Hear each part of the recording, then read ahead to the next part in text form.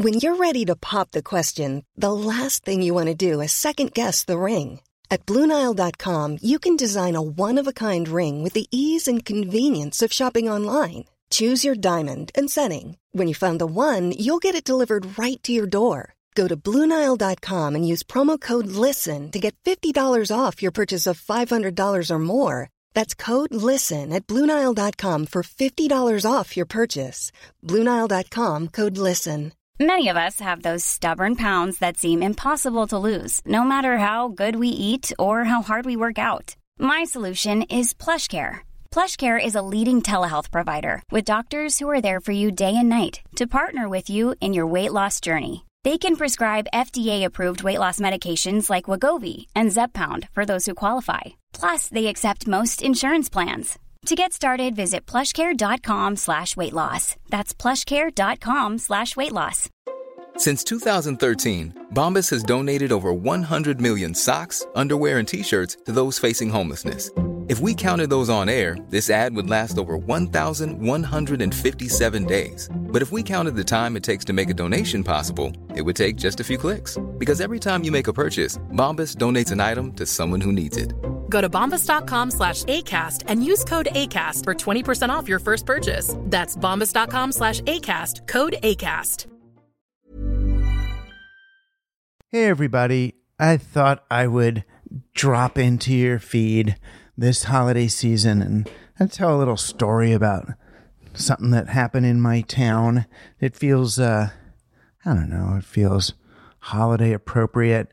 I've been hearing so much lately about this effective altruism. It's this philosophy of altruism that's basically not doing nice things now. It's a way of justifying doing really shitty things in the present so that you make enough money to then write checks to charities in the future. And the idea is that that's better, right? That so you can just do your business, do your worst, do your damnedest. But as long as you give some portion of your winnings to charity, you're going to do more net good than if you were just doing good in the first place.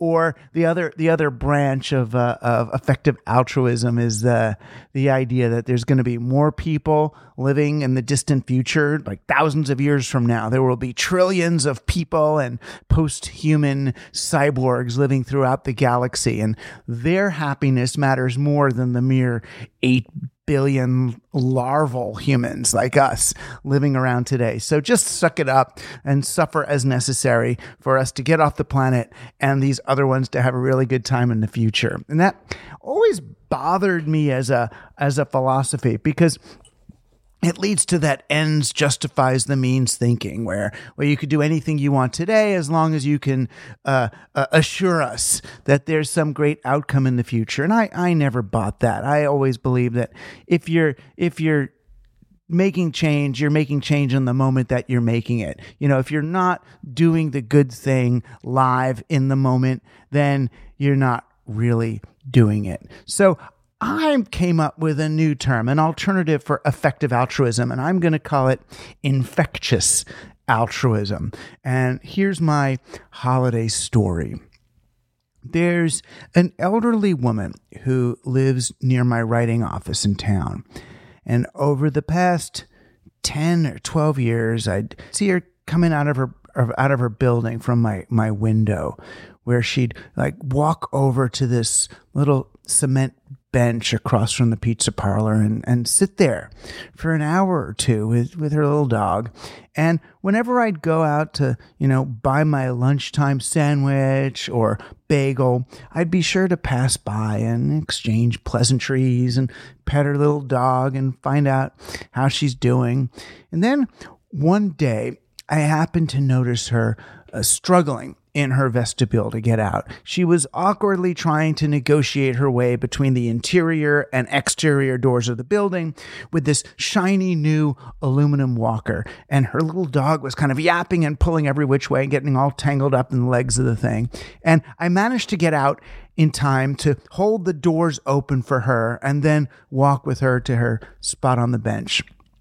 And from that day on, I realized I was keeping an as I worked, one eye on her doorway, especially around 11 a.m. each morning, and I'd run out whenever I saw her attempting to leave.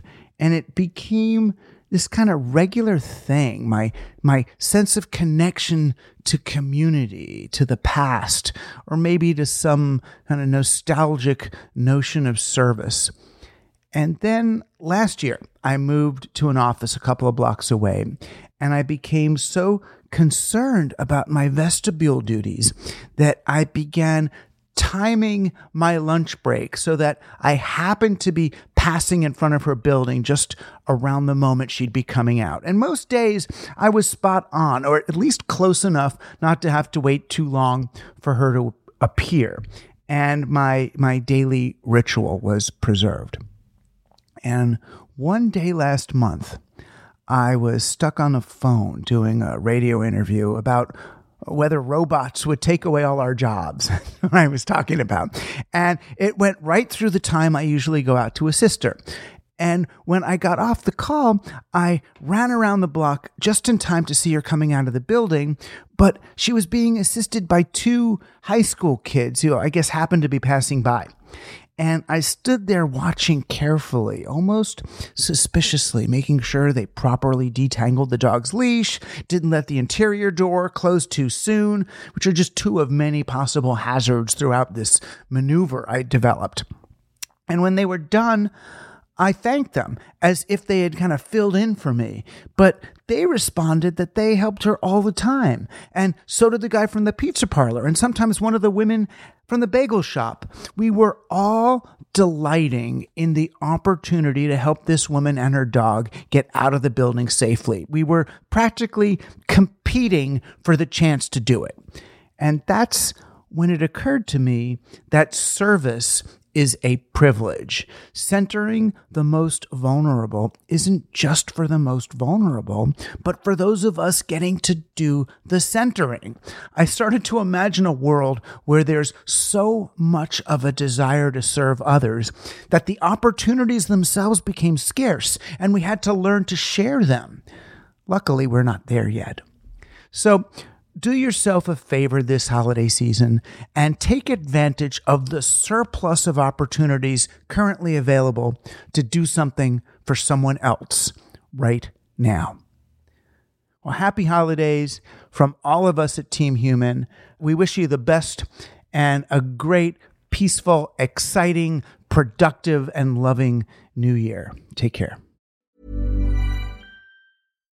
Hi, I'm Daniel, founder of Pretty Litter. Cats and cat owners deserve better than any old-fashioned litter. That's why I teamed up with scientists and veterinarians to create Pretty Litter. Its innovative crystal formula has superior odor control and weighs up to 80% less than clay litter. Pretty Litter even monitors health by changing colors to help detect early signs of potential illness. It's the world's smartest kitty litter. Go to prettylitter.com and use code ACAST for 20% off your first order and a free cat toy. Terms and conditions apply. See site for details. Ever catch yourself eating the same flavorless dinner 3 days in a row? Dreaming of something better? Well, HelloFresh is your guilt-free dream come true, baby. It's me, Keke Palmer. Let's wake up those taste buds with hot, juicy pecan-crusted chicken or garlic butter shrimp scampi. Hello Fresh.